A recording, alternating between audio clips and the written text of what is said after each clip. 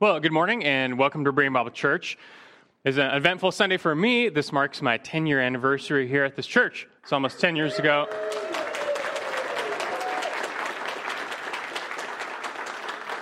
I didn't have a pause for applause in my notes. But it was 10 years ago, October 2nd, 2011, when I entered this pulpit for the first time as pastor of this church. And it was never part of my plan to be the preaching pastor so young. I was only 28 at the time, so you can do the math. I'm 38 now. But, God's been good and gracious, and you've come a long way, but at the same time, it still feels like the work of equipping this local body and reaching this community is still just kind of getting started. And so I sincerely hope you all can continue serving here with me for another 10 years to do this work, which is never finished until the Lord returns. But may we all just press on and be found faithful. And while it was not my plan to become the preaching pastor so young, one thing I did plan is that back when I was in seminary, I always told myself that whenever I preached my first official sermon as a preaching pastor, it would be on the gospel, just the gospel alone, a whole sermon on the gospel. And that is what a pastor is, after all. He's a messenger of the good news of Jesus Christ. He's a herald, whether standing in a field or in a pulpit, declaring, announcing what God has done through his Son, Christ Jesus. And so that's what I did 10 years ago. My first sermon was just a whole sermon on the gospel. And somewhere along the line, I thought to myself, maybe I'll do that again at the 10-year mark. Maybe I'll preach that message again. Not to suggest that you should only preach the gospel once every 10 years. I think some churches that'd be asking a lot. We want to have gospel-rich, gospel-centered messages all the time, but it's helpful to have special, focused, clear messages expounding the essential truths of the Christian faith from time to time, and that most certainly includes the gospel. And so here we are. I thought for my 10-year mark, I'd just do that again. It's not a carbon copy of the first message by any stretch, although it wouldn't really matter. Most of you weren't here 10 years ago, and if you were, you're not going to remember the message anyway. But I want us to spend our time beholding yet again that the timeless and unchanging message of the gospel. This is always worthwhile because God put his power in this message to transform lives. Romans 1:16 says, I am not ashamed of the gospel, for it is the power of God for salvation to everyone who believes. And just think about that. God put his power to change lives and thereby to change the world in a message. God's power is found in his word, and as it's preached, as it's shared, as it's declared, God sends forth his Spirit as he sees fit to raise the dead to life, to grant the forgiveness of sins, to reconcile sinners to himself. Think about how many countless lives have been transformed just by a message preached. How do you explain the origin and rise of Christianity? We no doubt Christianity later became somewhat corrupted as the Catholic Church came to power in Rome and intertwined faith and politics. But go back to the earliest origins of the faith. I mean, obviously it starts with Jesus, who was basically a peasant, son of a carpenter from a small backwoods town of Nazareth. He was a nobody, and he later died on a cross, just like thousands of other criminals who were executed by the Roman Empire. This Jesus wrote nothing down. He left no written legacy. But his voice carried on through his disciples. There's a small handful of similarly unimpressive, uneducated men. But they believed Jesus was not a nobody. They knew and believed he was the Son of God, the divine Messiah, who spoke truth, worked wonders, and most of all, rose from the dead. And it was by the Lord's design that his church would actually begin through their testimony. So you have these ordinary men empowered by God's Spirit. And what do? They just start preaching. They spread the good news of Jesus, the Savior who's come into the world, and the gates to his kingdom are now spread wide open so that Jew, Gentile, male, female, rich, poor, slave, free, doesn't matter. Salvation is open to all by faith in this Savior. It's the message of the gospel. And it's true, countless people rejected these first evangelists, even persecuting them. I mean, all of the original disciples of Jesus received brutal treatment and eventually harsh deaths for his name's sake, as did thousands of others. But some people believed, and then some more, and then some more. And more than just believing, you're having lives completely transformed. just radically renewed. And that's all just by a message preached. And in a little while, this message had reached all the corners of the Roman Empire, changing people for the better, making them true worshipers. And the spread of this faith even upset the world order. We're talking about complete national, societal upheaval, such that it was said of Christ's disciples in Acts 17, verse 6, that they've turned the world upside down. They've turned the world upside down. You probably know for the first 300 years after Christ, that the Roman Empire viciously tried to stamp out these Christians, this little religious new sect. And they used the sword to kill thousands. But in the end, the empire itself was conquered. How did that happen? How did the greatest empire of the ancient world get conquered? And it wasn't by the sword, not by might nor by strength. It was by faith through the power of a message, a gospel preached. And that's it. This is in total contrast to all other world religions, by the way. You take Islam, for example, and the religion of Muhammad as he began in Mecca and Medina. It did not spread through a compelling message. From its earliest origins, Islam spread through the sword, through conquest, through coercion. But it's not so through the faith. God didn't place his power in the sword to really change the world. He put his power in his word, in this gospel message. And this message has changed world history forever. Now, hopefully this at least piques your interest. You know, what's so special about this message? What is this gospel? What's it all about? How can you transform lives and even turn nations upside down without firing a single shot, just by announcing a message? How does that work? Well, I want to tell you this morning and share with you the essence of this gospel message. I know many, if not most of you, have heard this message before, thousands of times. This is not your cue to check out, though, any more than someone who's eaten 1,000 meals can never eat again. The gospel is not only God's power for salvation, but sanctification as well. And this message of Christ is meant to fuel us daily. So we all need to tune in, and especially if you've found your heart growing a little bit cold to the things of the Lord, it's your time to draw near to the fire of the gospel again. That's enough by way of introduction. We're going to spend the rest of our time traversing through this gospel message. And since the gospel itself doesn't really change, we can use a familiar outline. So let me walk you through the 4 categories of the gospel message. The 4 categories of the gospel message, no surprise, it's God, man, Christ, faith. But we're going to walk through these again. And let's begin with, first, God. The message of the gospel starts with God. This is the one true God, the God who made all things, the God who in the beginning said, "Let there be light," the God who formed you and fashioned you in his image, the God before whom you will one day stand and give an account. But before we get to that, I want to tell you a little bit about this God. The knowledge of God is kind of like space itself. You can look up, you can see the stars, you can catch a glimpse of the vastness and the glory of space, and you can see it, but at the same time, no, you'll never see the whole thing. You'll never explore the whole thing. And likewise, the knowledge of God, we can never plumb the depths of it. But he has revealed much about himself in the scriptures, and when it comes to the essence of this gospel message, at least 2 attributes are worth highlighting. And so let's do that. The first is love. That God is loving. God is loving. And there's no shortage of scriptures to affirm the fact that this God is a loving God. He's characterized by love. He's, in fact, defined by love. 1 John 4:8, the one who does not love does not know God, for God is love. And you can turn your Bibles to Exodus 34 if you want to follow along. Exodus 34. So many wrongly think that the God of the Old Testament is some different God. He's this unloving brute. But that is not the case. I want to show you one key passage in the Old Testament where God himself testifies of his true nature. And this is where God causes his glory to pass by Moses.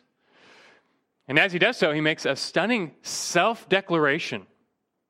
This is who God is according to God.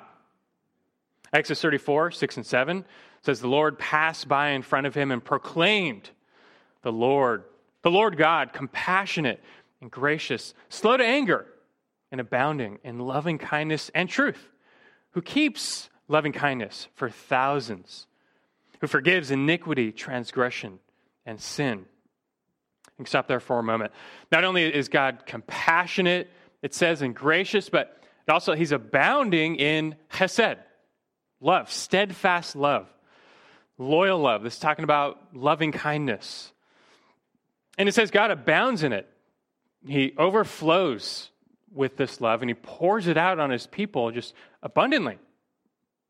Now, we could, of course, elaborate on God's love forever, as we sang this morning. But I want to mention a second key attribute of God. We have a lot of ground to cover. And the thing is, most people already believe essentially God is loving. They want to believe God is loving. The problem is, many believe God is only loving, as if this one attribute washes out all the others. But that is not the case. God is loving, but he is also just. We can bring in a second attribute, justice. That God is just. Again, everyone wants to believe God is loving, and so much so that he loves you so much, he'll just overlook all the bad things you do. It's like a father who's so engrossed by his child that he just turns a blind eye to his bad behavior.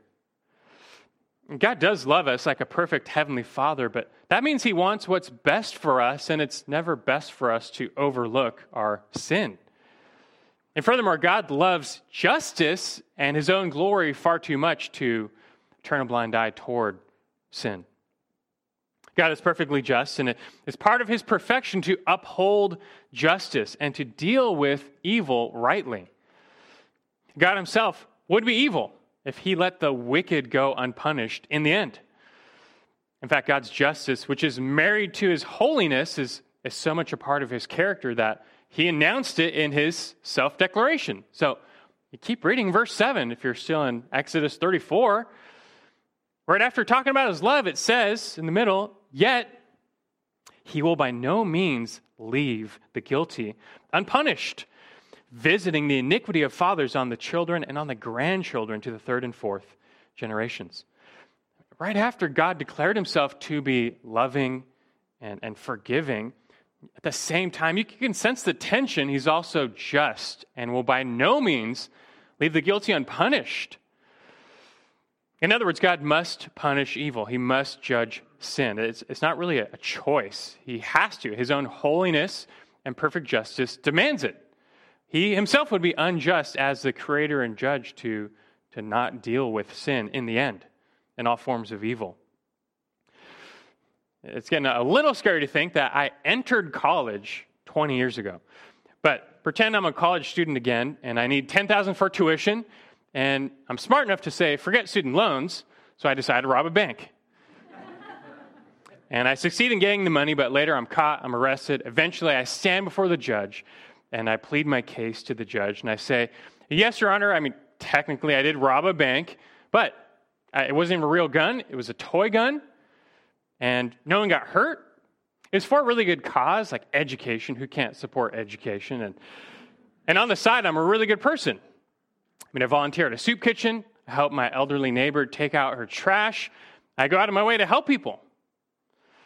Now, hearing all this, do you think the judge will find me innocent or guilty? I mean, obviously guilty. It's not even a question. Why? Well, because the judge has a standard of justice to uphold. And it doesn't matter how good a person you are or you think you are. You've broken the law. You've violated the law. And you must account for that. You've got to pay the consequences, whatever those might be. It really is that simple. And God is the exact same way, except that he's perfectly just. A human judge might not be always perfectly just, but God is a perfectly just judge and righteous. And in the same way, like he himself says, he can't just let you go. You can't say, oh yeah, let's not worry about this one. There's no letting anyone go. He'll by no means leave the guilty unpunished. And look, this is a good thing. You don't want a God who is unjust. You don't want a supreme being who leaves the guilty unpunished, who himself is unjust. And the only reason we actually have trouble with this is because deep down you know that you're the guilty ones, and me. you know that if you actually had to stand before God right now, you have a long list of things to account for over the span of your life. And that's actually part of the bad news. There's some bad news that comes before the good news of the gospel, but it's something we have to talk about. And so we can bring in the second category of the gospel message, man. Man. Let me just kind of summarize here what the Bible says about our human condition before God along 4 points. I might say four subpoints. First, man is a sinner. I hope you don't need a whole lot of convincing with this point unless you're living in extreme self-denial. You hopefully know you're a sinner before God. And this also is the unanimous testimony of Scripture. It's summed up perfectly in Romans 3:23. For all have sinned and fall short of the glory of God. All of us are shut up under sin. The flip side of this coin is that in addition to the fact, and really conjoined with the fact that all are sinners, none are righteous. No one is perfectly righteous before God. This is likewise summed up perfectly in Romans 3:10. It says there are none righteous, not even one. Apart from Jesus, not a single person has ever lived a perfectly righteous life, meaning a life in perfect conformity to God's standard from cradle to grave. It's never happened. This is probably a good time to define sin. What is it? The classic definition of sin is missing the mark. I trust you've heard that before. You can picture an arrow or an archer pulling back his bow. He's aiming at the bullseye. He lets loose the arrow, and it sails through the air, and then it falls short of the bullseye. He misses the mark. He misses the target. That's kind of like a picture of sin. Our lives have missed the mark of God's righteousness, His standard. And we use the word sin to describe all the ways in which we miss the mark, which we miss the standard. This includes things you do, from murder to adultery to theft. Now, it's easy to justify yourself because you're not doing big, outward, egregious sins.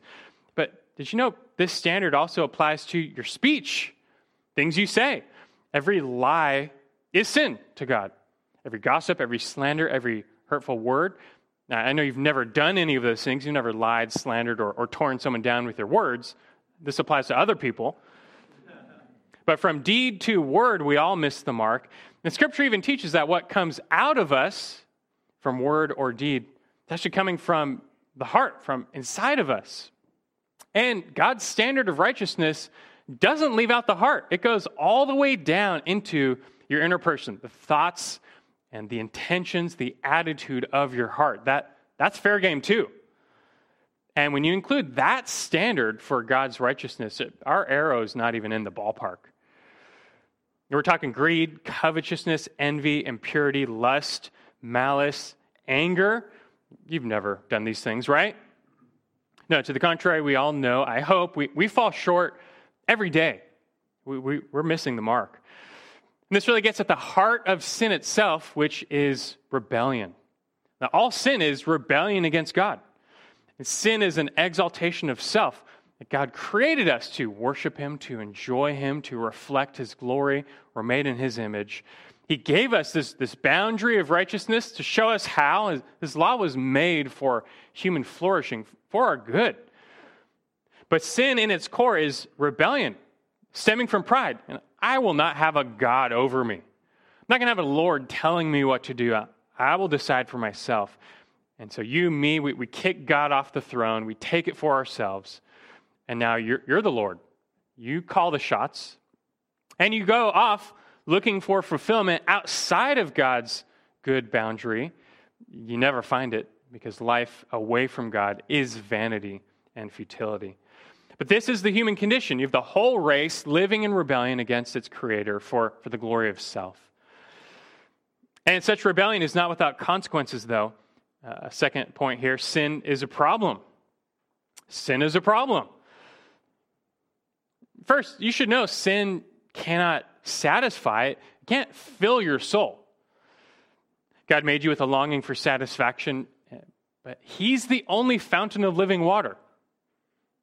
But in this rebellion, you've forsaken Him for bitter water. It's like drinking salt water. It can never satisfy you. It just makes you thirstier and harms you in the end. But this isn't even your biggest problem. The fact that sin is a problem, it can't satisfy your soul. But even worse, you've got a vertical problem, a problem with your Creator. You know that the God whom you've rebelled against, He doesn't take lightly to that. At our home, we have a reverse osmosis water under the sink, and it makes the cleanest, clearest, the best tasting water there is. And so say I fill a cup for you, and right before I give it to you, I just add just one tiny little scoop of manure. Just tiniest scoop, like half a teaspoon of manure. Stir it up, give it to you. Would you drink it? No, you wouldn't. Why not? I mean, it's still 99% clean water by volume. Like, what's the big deal here? But no, you're not going to defile yourself by drinking manure water. You would reject the whole glass because it's defiled. You've got standards. It just took a little bit, and the whole thing doesn't meet your standard anymore. You'll reject the whole thing. And God is the same way. He has standards based on His holiness. Problem is, we're the sinners. We are the ones that are repulsive in our sin. The way you recoil against the thought of manure is how God, that's a small sample of how God recoils against sin. It is repulsive and detestable to Him. We joke about it, we laugh at it. God doesn't, ever. And now He must reject us because we don't meet His standards. We've fallen far short of His standards for acceptance. You might ask, is it just what is God's standard for acceptance? Well, it's simple. It's just perfection. Right? Just perfection. Christ tells us, Matthew 5:48, He says, you are to be perfect as your Heavenly Father is perfect. That's it. Just be as perfect as God. God does not want 99% holiness from you. He wants 100%. He demands perfect righteousness. You must be completely clean, undefiled by a single sin your entire life. That's it. I mean, you can see why we have such a problem here, because this describes no one. Right? That describes no one who's ever lived, obviously apart from Christ. But no one is like this. And in reality, we don't even come close to this standard. I mean, even though it takes just one sin for God to reject us, we all have a lot more than one sin to answer for, right? I mean, just pretend you only sin 3 times a day. By today's standard, you're like a saint. But you can round that off to about 1,000 a year. So imagine every one of your sins is written in a book. You live till 70. That's 70,000 sins you need to account for. 70,000 transgressions against the law of God. And so what do you think would happen to someone who goes into any criminal court with 70,000 charges? Something bad, right? They're going to have to pay a big time, and so it is with us and God. We're not even in the same solar system as His standard. And it's not like we've just sinned a little. We're thoroughly defiled before Him. And this bad news only proceeds from bad to worse. Because number 3, the penalty for sin is hell. A third point here, the penalty for sin is hell. That not only are all people sinners and sin is a problem, but things get even worse in that Scripture says that the consequences, the penalty is hell. Now, hell is a real place of eternal conscious torment and separation from God and His loving kindness. Romans 6:23 says the wages of sin is death. It's talking about an eternal death because he contrasts it with eternal life. You're either going to get eternal life or eternal death, and sin buys you a ticket to the latter. Christ Himself will be set up as the judge on the last day, and He Himself will condemn the guilty, saying to them, like in Matthew 25:41, "Depart from me, accursed ones, into the eternal fire which has been prepared for the devil and his angels." This is bad. This is the penalty for sin. And again, although the world makes light of sin and jokes about judgment, no one will be laughing on that day. That God is so holy and pure. He can't even tolerate the presence of sin before Him. And He must eternally separate Himself from those defiled by it. This sounds bad, but this is what Scripture teaches, and I hope and trust what the guilt in your heart affirms.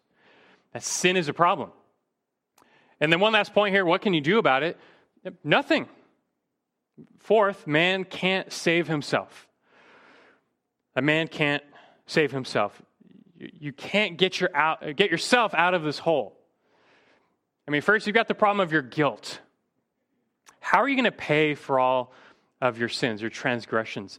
Every single world religion proposes the same solution, which is just do good things, right? Do some good works, be a nice person, and just hope that in the end, the amount of your good outweighs your bad. Just do more good than bad and hope it all works out in the end. What system of justice is there like this, though? That's foreign to all, even of our human systems of justice. Think back to your record book of sins, 70,000 strong. I mean, for one, most people are under this grand delusion that they're a good person. But would you ever label someone with 70,000 charges a good person? And two, it doesn't matter how many supposed good deeds this criminal does. It doesn't matter. He still has to account for his 70,000 crimes.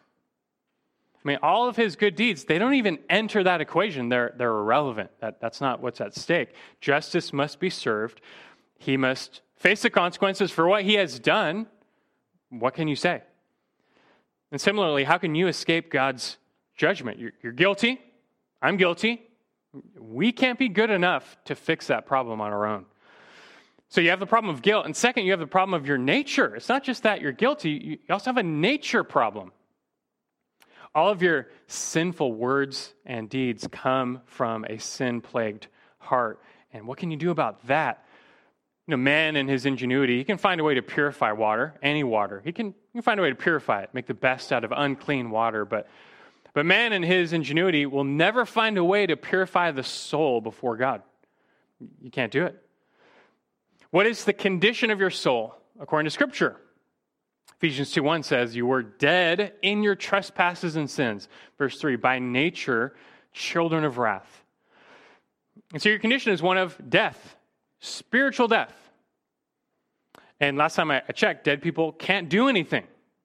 They can't respond, they can't act, they can't save themselves. They're dead. And this is how your spiritual condition is described in the Word. You're spiritually dead. And do you have any power to change your nature? Now, Scripture teaches we are helpless. One picture I think of is just being lost at sea, abandoned at sea. You fall off the back of a cruise ship and are forgotten. And there you are floating. There's not a boat, a person, a life raft, a jacket, island, nothing around you for 1,000 miles. And you're alive, but you're dead. Right? You're still breathing technically, but you're as good as dead. You have no hope. You're utterly helpless. You will drown and die. And this is us before God right now. This is our predicament because of sin. We spent a little extra time exploring the second point, man and sin, really, because, look, you can't grasp the solution until you really know and acknowledge the problem, which is not just a problem, it's your problem. This is your problem. You think back to those two attributes of God we mentioned, the love and the justice of God. And look, God, on the one hand, He is a loving God, more than we know. He created us in His image. He does love us like a father loves his children. Never doubt that love. But on the other hand, because of our sin, our record book of sins, He must judge us. He does not have a choice in that regard. He has to judge sin. The debt has to be paid one way or another. We are the sinners. Our judgment is just. And what can we do about this? What's the way out? There's nothing that we can do. All are condemned. And if we were just left to ourselves, none would be saved. Our only hope is that someone else would come along and act to save us. That they would do for us what we can't do for ourselves. But then we wonder, who's qualified? Because we're all lost at sea. If you're drowning, you can't help someone else not drown. Who is qualified and able to rescue us? There's only one. It's the one whom God sent for this purpose. And this is, of course, the third category of the gospel message, Christ. God, man, third, Christ. And this was the main reason God sent His Son, Christ, into the world. You all know the verse, John 3:16. For God so loved the world that He gave His only begotten Son, that whoever believes in him shall not perish, but have eternal life. You know that, but the question really is, how exactly does Jesus save us from our sin problem, and what makes him so special? Well, let's start here with first who he is. Who he is. You can go to John 1 for this. John 1:1. Speaking of the Christ, it says, in the beginning was the Word. The Word was with God. The Word was God. Verse 14, the Word became flesh and dwelt among us. We beheld his glory. Glory is of the only begotten of the Father, full of grace and truth. The short version is that Christ is God in the flesh. God incarnate, 100% God, 100% man at the same time. God the Son comes down to earth, adds to himself a human nature that he might live as one of us, identify with us, humanity. He was born supernaturally through the Virgin Mary. He lived a perfect life. And just think about that. You and I, we sin all the time. We can't even conceive of what it's like to not sin. But Christ never once sinned, not in deed or in thought, in word. Never once went outside of the bounds. Never once got anything but a bullseye. Every choice was a bullseye. He always conformed to God's righteousness. We missed the mark of God's righteousness by a mile, but Christ was dead center every time. And it's by virtue of this, his perfect, sinless human life, he's qualified to rescue us. But by virtue of his perfect divine nature, he's able to rescue us. And we can cover now, secondly, what he did. Who he is, secondly, what he did. And this brings us to the cross. Everyone, I think, the world over knows that Jesus died on the cross, but far fewer really understand the significance, like what he was doing on the cross. The cross was a transaction. Thousands of people were crucified by the Romans. He's not the only person to die on a cross. Thousands were crucified. But there's only one perfect, sinless Son of God. And he purposely went to this cross as our substitute sacrifice. He went there in our place that he might bear the wrath of God for us. You know, there's this cup of wrath. It's being filled up more and more. Every time we sin, it's being filled up. It would take us eternity to drink this cup, to pay for our own sins. But on the cross, Jesus took it from our place, and he drank it down to the dregs. He was able to do so. Isaiah 53:6 says, "For all of us, like sheep, have gone astray. Each of us has turned to his own way, but the Lord has caused the iniquity of us all to fall on him." And it's speaking of this suffering servant. This is the transaction that occurred on the cross. He took that record book of sins, all of them, and he paid the penalty for them all in our place. And again, being a perfect man, he was able to be this substitute for humans, for sinners. But being a divine man at the same time, he could be a sufficient substitute for all of us, for all who would come to him. And this really is the heart of the gospel. And you can see it's motivated by the love and justice of God. The love and the justice of God kissed on the cross, and they reconciled in Christ. Because it was in love that God sent his Son to die for us in the first place, but he did so to meet the demands of his own justice so that we could be redeemed. Listen here quickly to a pair of verses that expound this. Romans 5:8 through 11. Romans 5:8, God demonstrates his own love toward us in that while we were yet sinners, Christ died for us. Much more than having now been justified by his blood, we shall be saved from the wrath of God through him. Also, Colossians 2:13 through 14. Colossians 2:13 through 14, it says, when you were dead in your transgressions and the uncircumcision of your flesh, he made you alive together with him, having forgiven us all our transgressions, having canceled out the certificate of debt consisting of decrees against us, which was hostile to us, and he's taken it out of the way, having nailed it to the cross. And we can add here that work Jesus did on the cross was final. He didn't leave any page of your record book unpaid. Like every debt has been paid. One of the last things Jesus said on the cross was tetelestai, which is Aramaic for "it is finished." And legend has it that this was a merchant term back in that time used to describe paying back a debt. So let's say I owed you $100 and I'm paying you in installments of 20, 40, 60, 80. The last 20 I give to you, I might say tetelestai, which means it is finished, signifying that the debt has been paid back in full. There's nothing left to pay. And no doubt, Jesus said that on the cross to signify his work was finished. The debt we owed for our sins, the debt we would have to pay in hell forever, he paid in full on the cross for us. Your whole record book of sins was wiped clean. And now that there's no debt left to be paid, there's nothing you must do to contribute to this equation by your good works. There's no purgatory where you have to sit until you earn enough merit somehow. Either you pay for your entire sin debt in eternity, or Christ pays for your entire sin debt through his work on the cross. This is the only way. Jesus is the only way to salvation. He's the only solution to this sin problem, our problem of separation from God. And by rising from the dead on the third day, he secured our justification, proving he has power over sin and death. Like he said in John 14:6, he said, "I am the way, the truth, and the life. No one comes to the Father but through me." There's only one way. There's no other Savior. Christ himself is the gospel. His person, his work are the heart of this good news. But there's one last piece of the puzzle missing. This is who Jesus is. This is what he did to save us. But this is not quite the end of the gospel message.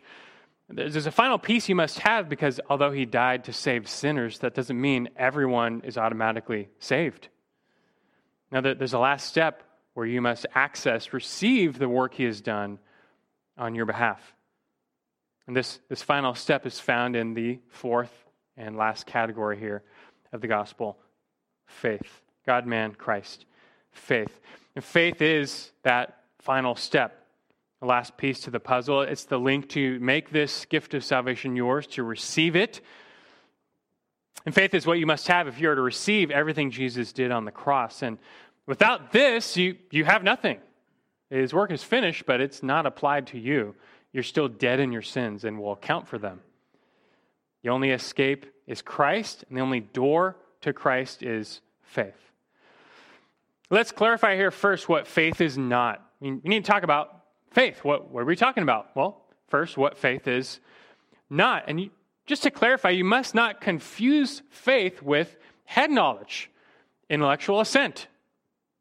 You can know all about someone without actually knowing someone, i.e. having a relationship with them. You might have a list of facts about your favorite celebrity, but you don't actually know them, and they certainly don't know you. It's not enough to know the facts or the data of the gospel. Salvation only comes by knowing a person, Jesus, as your Lord and Savior. And really, we could ask the other question, does Jesus know you?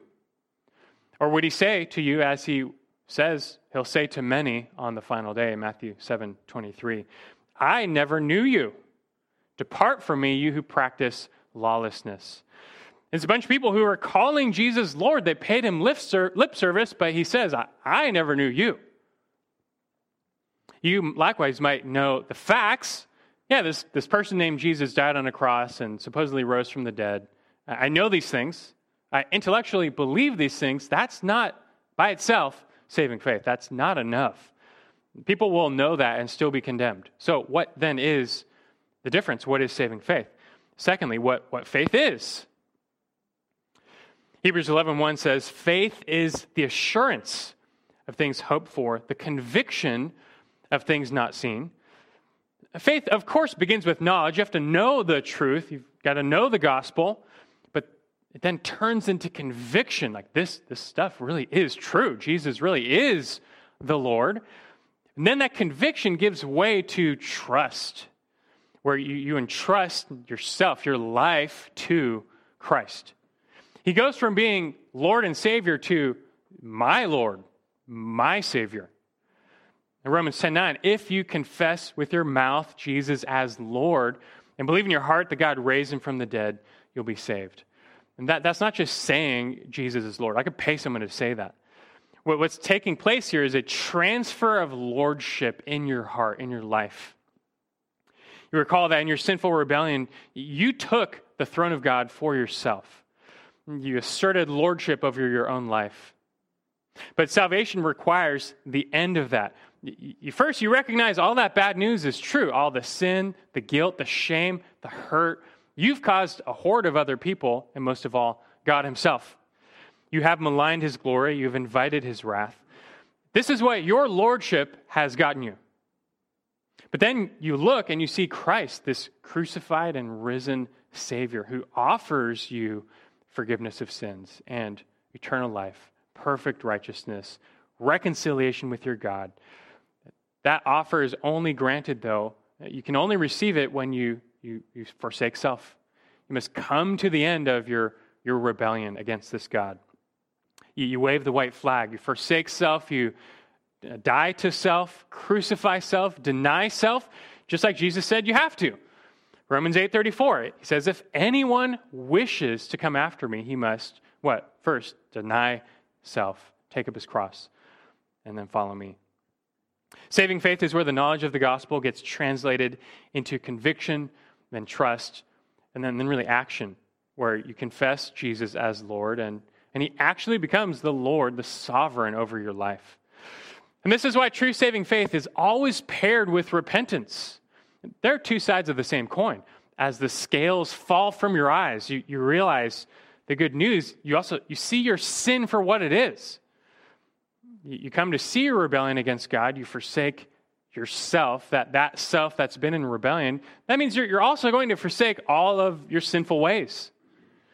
This is what God requires because you cannot cling to Christ alone and cling to your sin at the same time. God says in Isaiah 55:7, let the wicked forsake his way, and the unrighteous man his thoughts, and let him return to the Lord, and he will have compassion on him, and to our God, for he will abundantly pardon. Pardon is available, but only through a repentant faith in Christ. This is not to say you'll never sin again the rest of your life. Even as Christians, we still stumble in many ways. But we're talking here, you realign your life under Christ. You happily live under his will. And your new heart of hearts, you love him. You love his ways, his righteousness. You're happy to be back in God's bounds because they're good. They're for your good. You're no longer fighting against his will. You're not fighting against your flesh. And you just desperately want to be free from sin. The whole direction and purpose of your life has changed. 1 Corinthians 6:20 says, you've been bought with a price, therefore glorify God with your body. Knowing Jesus has redeemed your life from death, that means he now owns your life. He's your new master. But beholding his glory, you got no problem with that. You'd have that no other way. You're happy to offer up your whole life now on that altar. You become this living and holy sacrifice. Your life is dead. It's gone. Its only purpose now is found in his kingdom, his glory, his purposes. In that, though, you find your greatest fulfillment. This is the heart of true saving faith, which is the only means of being justified or made right with God. All of our sin has made us wrong with God. Cut off, separated. A vast chasm opened up between us and God, like this infinite Grand Canyon you could never, ever cross, not possible. Hopeless. But God, in his grace, made a way. He created this bridge. There's only one. It's extremely narrow. So there's only a few who find it. It has a narrow gate as well. But Christ Jesus is this bridge. The door to it is by faith. It's the only way to be reconciled to God. God has made this way. But you must enter by faith.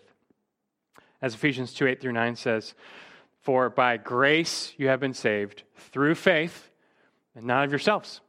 It's a gift of God, not as a result of works, that no one may boast. So we find in the end that this salvation, no one earns it. Certainly no one deserves it. Anyone who has it found it as a gift of God's grace. And this is a big part of what makes this good news, that God made a way. If he didn't, there would be no way. But he's made a way, one and only way, to be reconciled to himself forever and enjoy him. And it's faith alone in his son Christ alone. What you've heard this morning is the core of the gospel message. And every time you hear this message, it draws a line in the sand. There's just two responses now. Either accept it or you reject it. There's no riding the fence. That is rejection. You've been confronted with the truth claims of Scripture. And so the question is, what are you going to do now? Today is the day of salvation. You can't wait till tomorrow. You're not guaranteed of tomorrow. You just might wake up to judgment.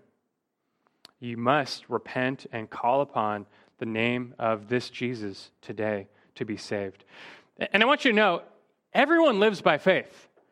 This is not a choice between faith and not faith, or like faith and science, as some put it today. No, you tell me, what person knows what happens to the soul after death? Who has empirical data on that? Who has seen that firsthand or experienced that firsthand? No one. Everyone chooses to believe something about what happens after you die. Some choose to believe nothing happens after you die. That belief requires faith. I would argue it takes a lot more faith and a blind faith. We too are going to live by faith, but it's not a blind faith. Its eyes are wide open. It's informed by the more sure Word of God.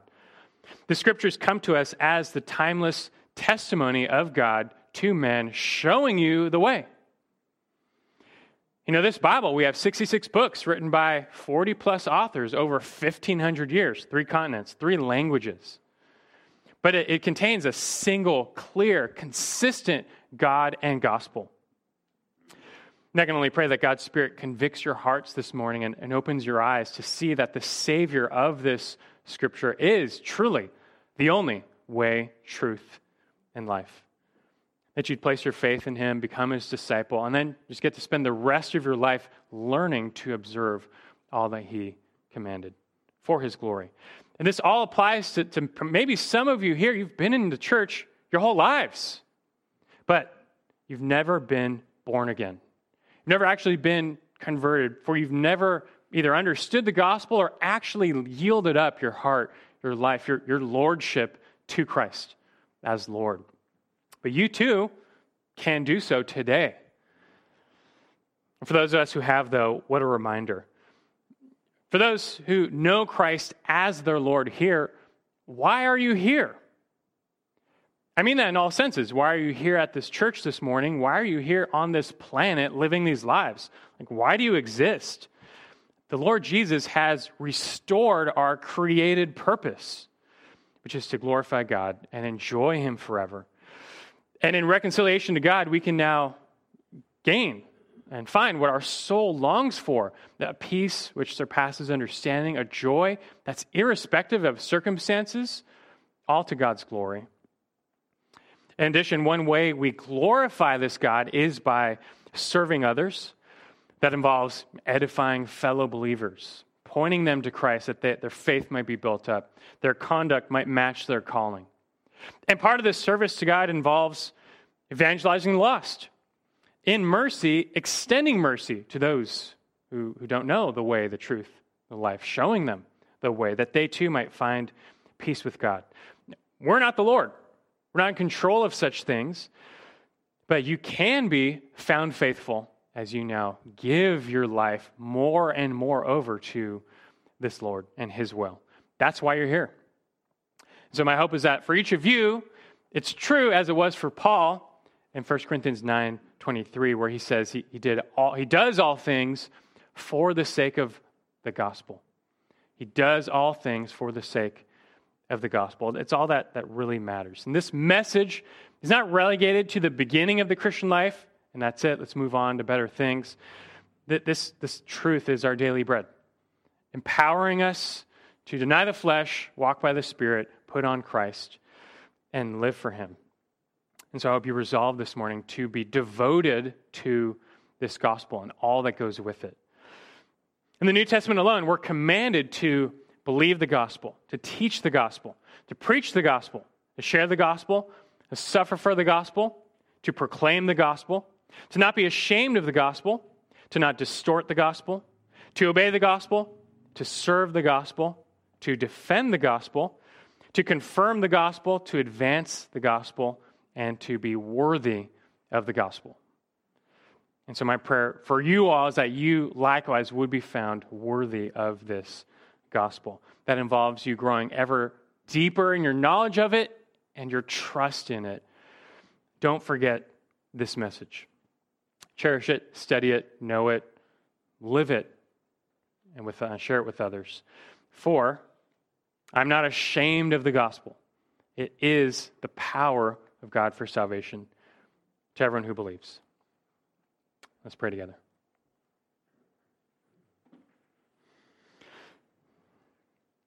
Our God and Father of our Lord Jesus Christ, the giver of this gospel, we do pause and want to give you thanks this morning together as a local church body. I pray, lifting up one heart, just in thanksgiving to you for the way and for the truth, the life that's found in Christ. We see the bridge, the only way, and just rejoice when we find it. And we thank you. We know it's only by your grace. You've opened our eyes. You've enabled us to see and believe. We're not better than anyone else. We are simply recipients of your amazing and unending grace. Thank you for sending your Son Christ into this world to die for unworthy sinners, yet by his power to rise again, that we might be offered this gift of eternal life. And what that life holds, what mysteries it holds, but we know all that matters is we will be with our Savior, with our God, face to face. Thank you for this good news. May it lift our souls. May we not forget it. For those here who don't know it or who don't have it in their hearts, I pray even right now, today, you'd convict them by your Spirit. It's a work your Spirit must do. But we do pray and plead that you send that Spirit forth to convict hearts and souls like you did mine 20 years ago, and for many of us here. You'd bring many to true faith in your Son, to be used now for you. We still have much to do until the Lord returns and his kingdom comes.